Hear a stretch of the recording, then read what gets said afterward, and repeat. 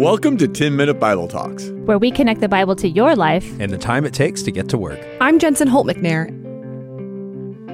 Deuteronomy 12 is the start of Moses' second speech of the book.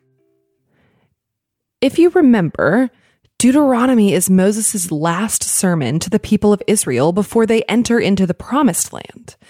The new generation has grown up, and before they take possession of the land without him, he is reminding them of who God is and what his commands are. This second speech is where Moses changes from general commands to specific commands. He's going to get into the nitty-gritty details, and when you get to this section of scripture, it can be really easy to want to skip over it. It's tempting because it's talking about things like sacrificial systems and places to worship and clean and unclean food, which can seem unrelatable. Trust me, I get it.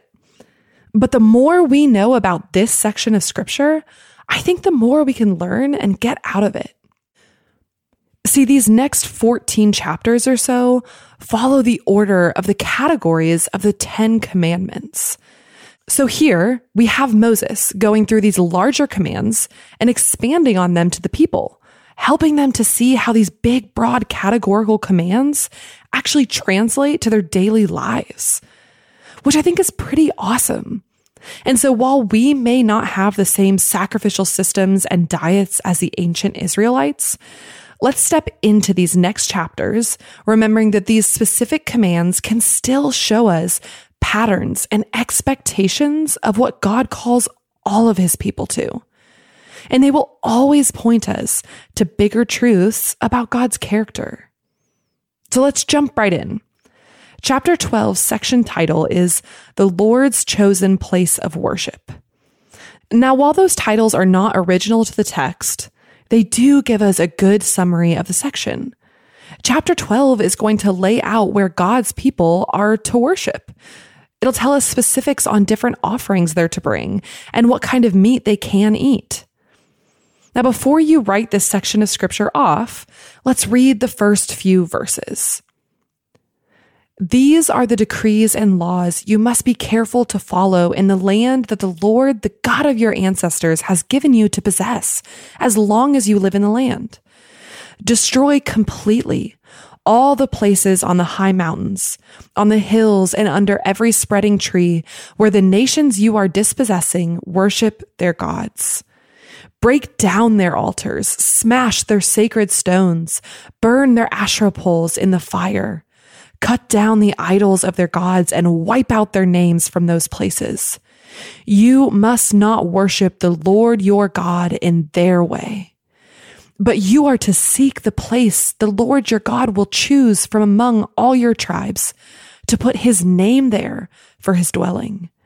To that place you must go. There bring your burnt offerings and sacrifices, your tithes and special gifts, what you have vowed to give and your free will offerings, and the firstborn of your herds and flocks. There, in the presence of the Lord your God, you and your family shall eat and shall rejoice in everything you have put your hand to, because the Lord your God has blessed you.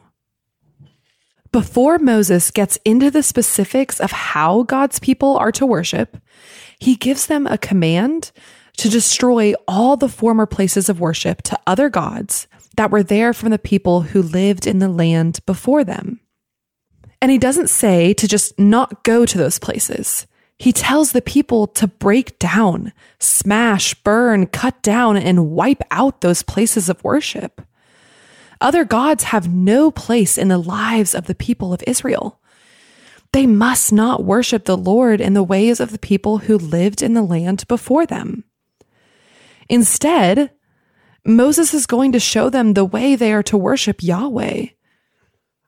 The Lord is not like the other gods, and he is making it clear that his people are not to look like other people, especially in the way that they worship. The people before them had many places of worship.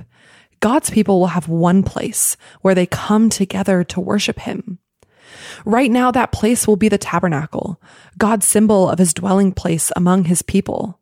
And when they get there, they will have certain offerings to give to the Lord that he commands them to bring and that are specific to his people. And finally, verse 7 tells us that when they are in the presence of their God, they are to eat together and rejoice over the ways that the Lord their God has blessed them. See, other ancient religions would have offered sacrifices to their gods as an attempt to appease them or win their favor. But God's people are called to rejoice as they offer sacrifices, not to win God's favor. He's already chosen them, already called them, already saved them. They rejoice because God has already provided and is currently continuing to provide for their needs.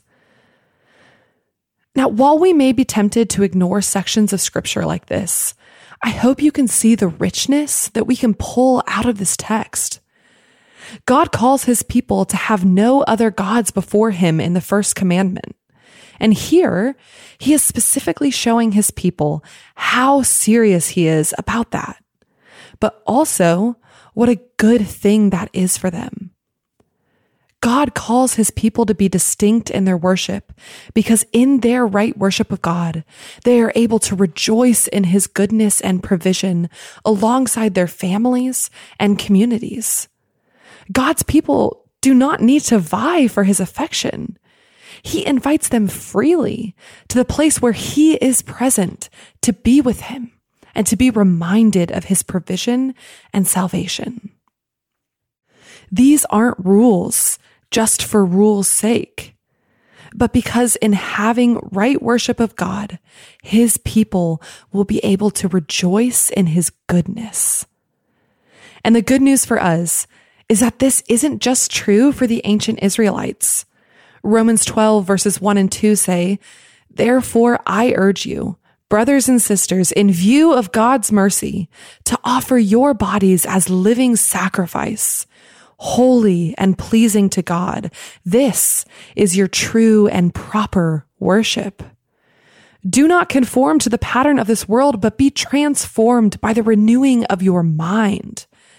Then you will be able to test and approve what is God's will, his good, pleasing, and perfect will."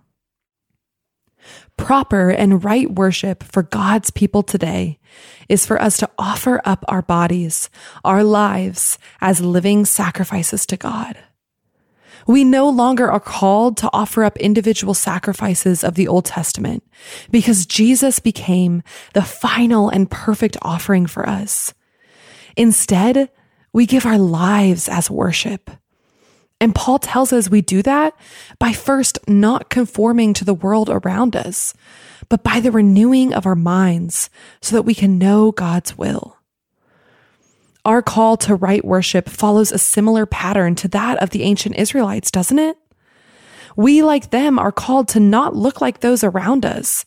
While they tear down and burn the places of worship before them, we are to fight with similar intensity against the urge to conform to the world around us. Now, we aren't called to go and physically destroy Netflix headquarters, but we are called to keep our minds and hearts from being shaped by certain messages they would have us believe. You might not be called to burn your favorite newspaper, but you do need to be on guard for the ways that it is pulling you deeper into tribalism.